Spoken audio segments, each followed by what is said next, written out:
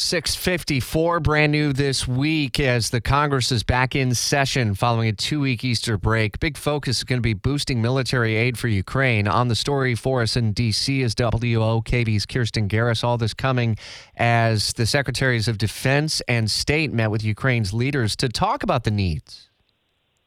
That's right. The big focus for the White House and even for Congress is really getting more support to Ukraine.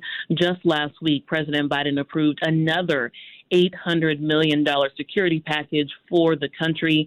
And now we're hearing from the Secretaries of Defense and State who say they can tell that Russia is failing and that Ukraine is succeeding. That was a quote from the Secretary of State, Antony Blinken.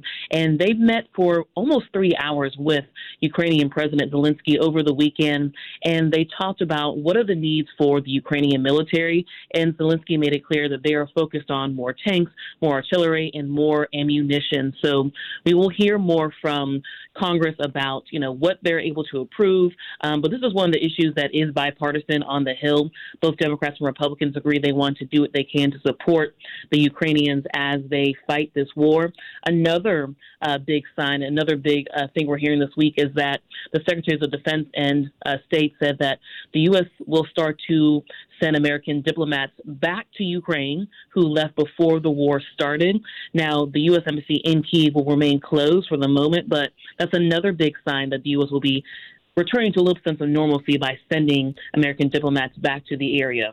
An important show of solidarity. Meantime, a new program starting today for people who are escaping the war in Ukraine as refugees can begin to apply online to get their visa in Europe and fly directly into the U.S. We'll continue to follow developing details throughout the day and the week ahead. WOKV's Kirsten Garris in D.C. Thanks.